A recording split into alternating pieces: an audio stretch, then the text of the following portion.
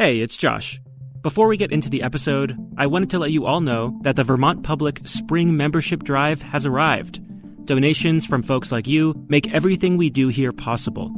If you want to help support our people-powered journalism, be sure to make a donation in any amount by March 16th by going to bravelittlestate.org/donate. And as always, thank you for your support.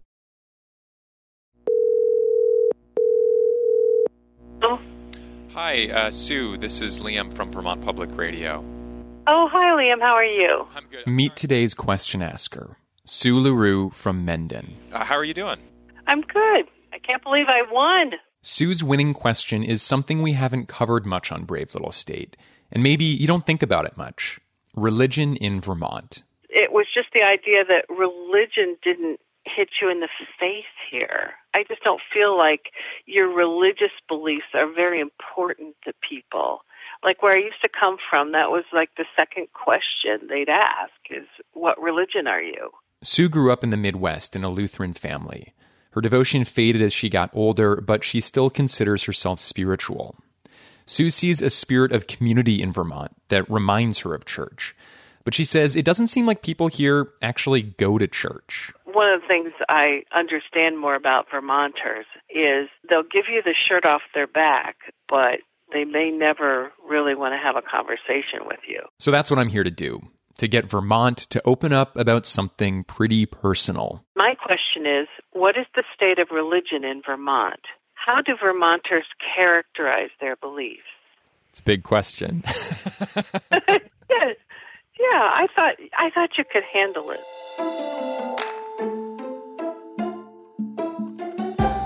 From Vermont Public Radio, this is Brave Little State. I'm Angela Evansy, here with my colleague Liam Elder Connors. And in this episode, we get existential. There is something greater than us. God is the full manifestation of love. I am a thing created out of matter, the same matter of the landscape that surrounds me. I had an encounter where I felt God's presence. We look at a complicated picture of religious beliefs and philosophical considerations. And we ask, is Vermont really as irreligious as surveys suggest? We have support from the VPR Innovation Fund. Welcome.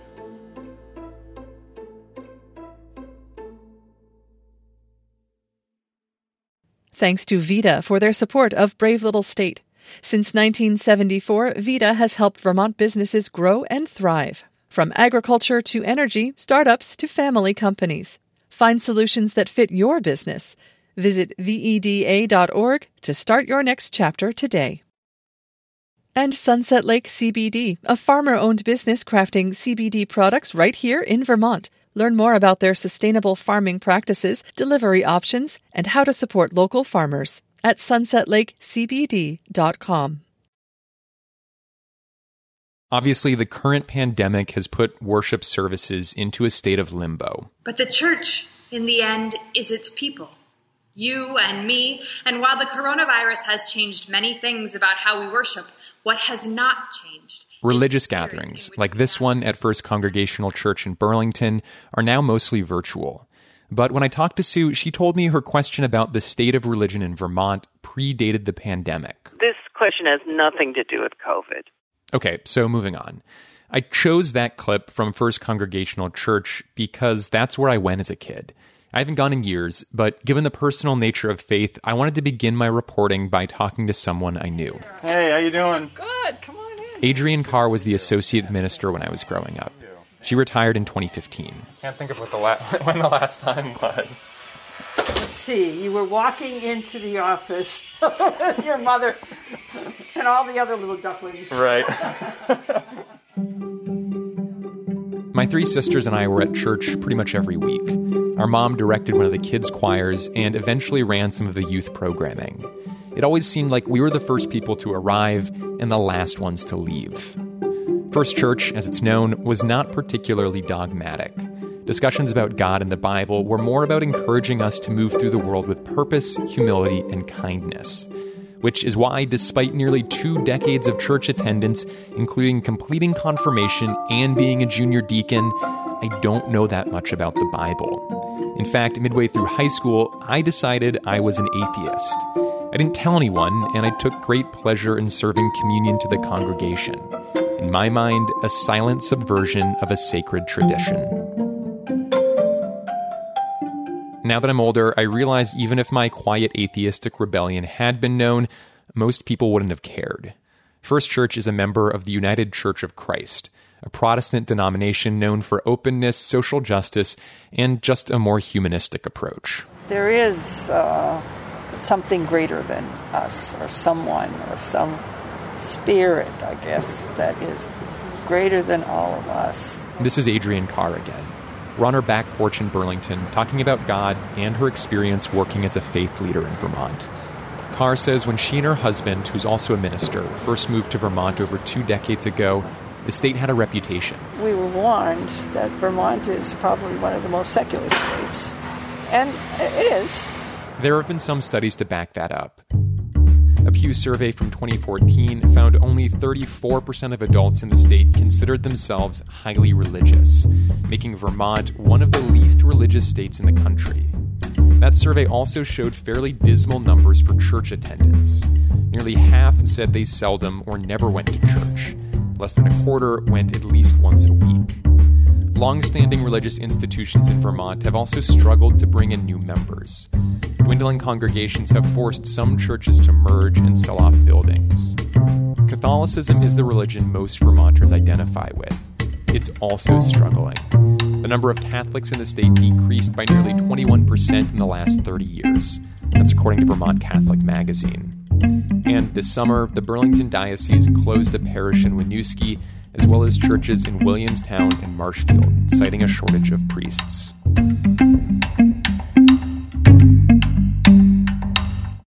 You could look at the Pew study, the shrinking congregations, and the selling of churches to real estate developers and conclude that Vermont is just a place for the godless. But it's more complicated.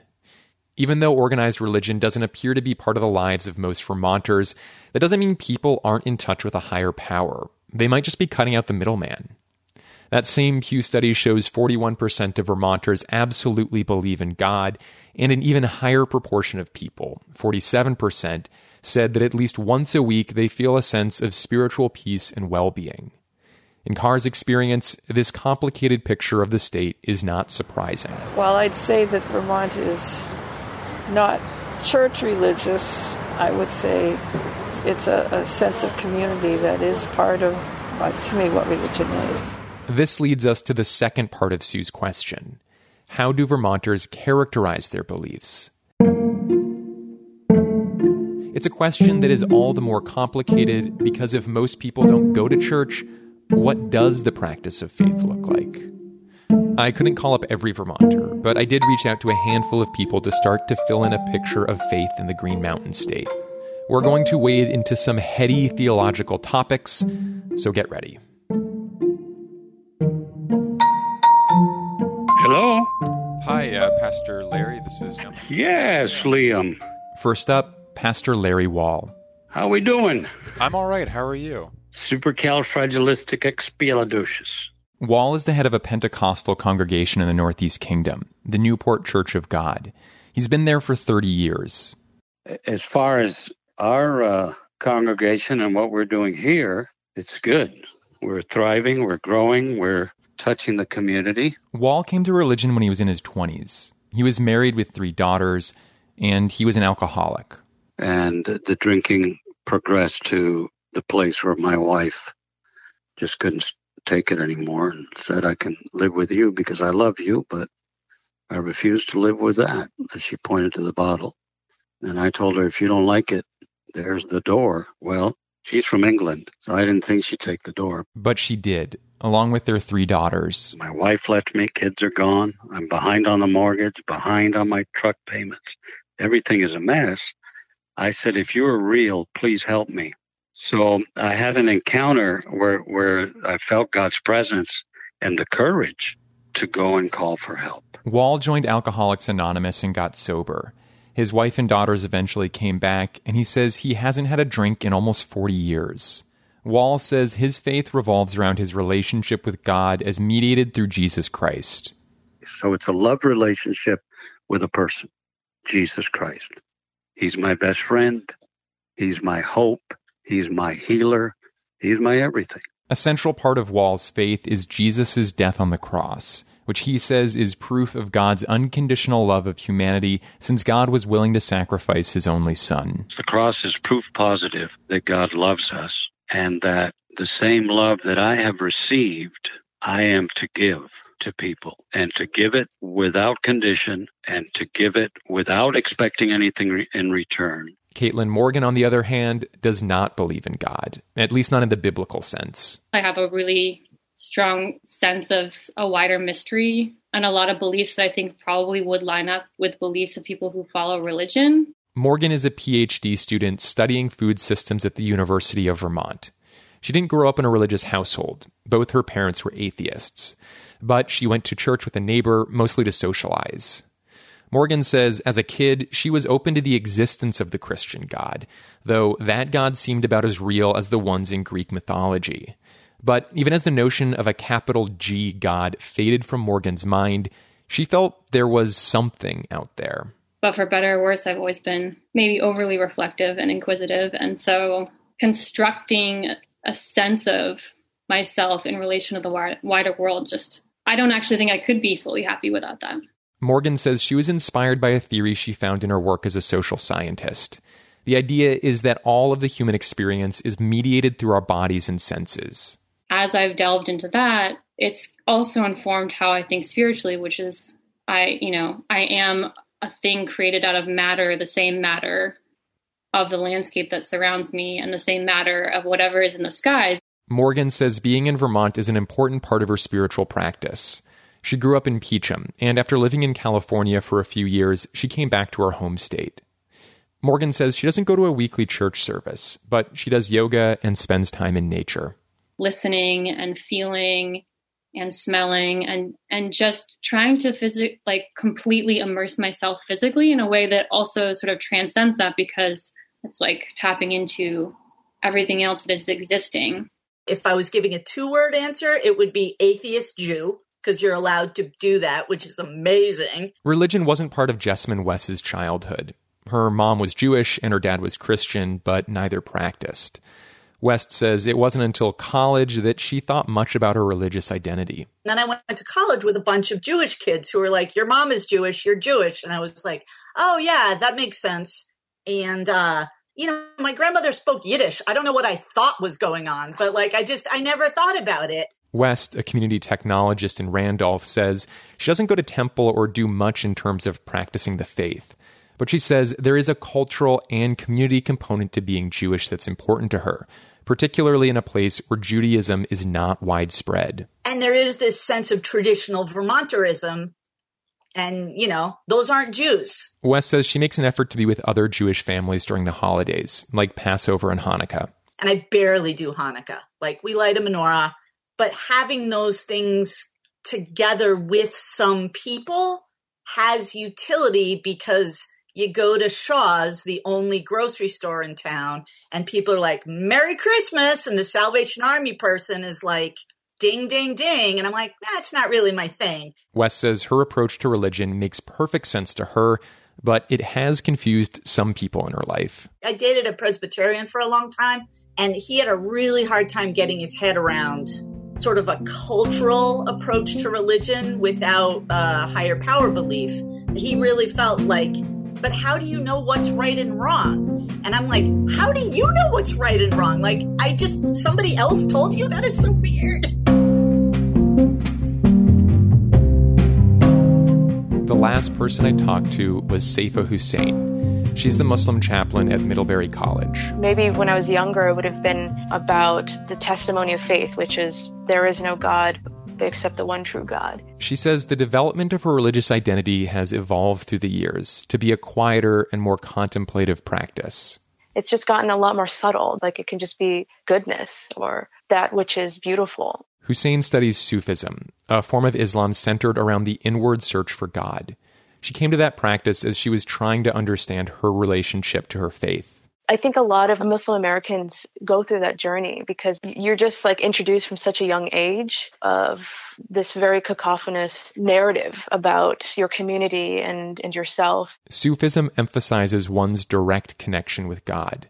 Hussein says that was empowering. I think also it really helped me heal this otherization that has happened to me from a young age, being a Pakistani Muslim woman with a hijab. But when I just started defining myself and like really experiencing it, leaning into it, that I am actually part of this expression of love at the end of the day, then it resolved that otherization. Hussein says the idea of love in Sufism is the most compelling to her.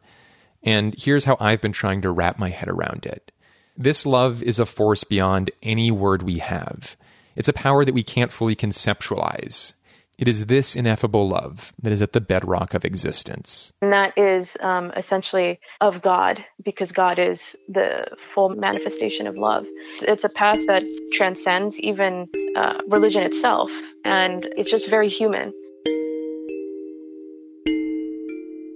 There are certainly differences between systems of belief, and you don't have to look far to find examples of how those have led to discrimination and deeply harmful societal divisions. But there are some commonalities. Namely, they're all ways to make sense of our individual selves in the larger world. This is a messy subject, and the question at the heart of Sue's inquiry can't fully be answered in a 20-minute public radio podcast. But through my reporting, I do think that Hussein's final thought contains at least a partial answer. That our existential questions are a big part of who we are. They're very human. And grappling with those questions is a good thing. And that too might be the state of religion. We're all trying to figure out what we're doing here. Which reminds me of something that Adrienne Carr, my old minister, told me. She said, in her view, God didn't preordain people to be a certain way. I didn't make you to be the bad guy and you to be the good guy. I made you to hopefully learn how to all be part of the beauty, not part of the pain. To be part of the beauty, not part of the pain. I think that's a reminder, regardless of faith, that we all could use right now. For Brave Little State, I'm Liam Elder Connors.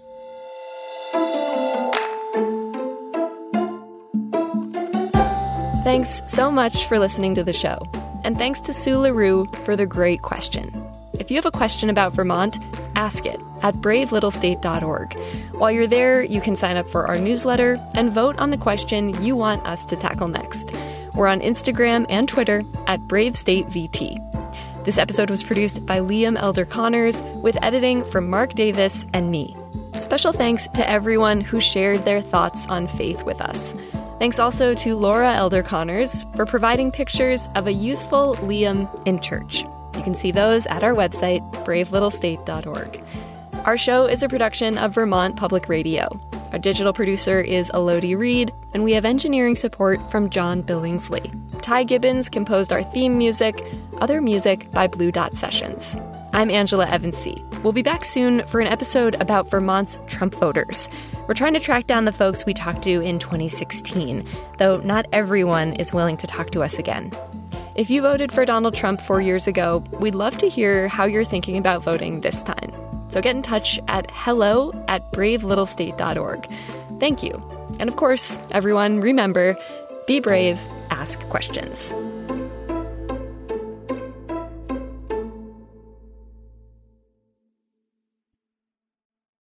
At a time when information continues to come at us faster and faster, sometimes you need to hit pause and rewind.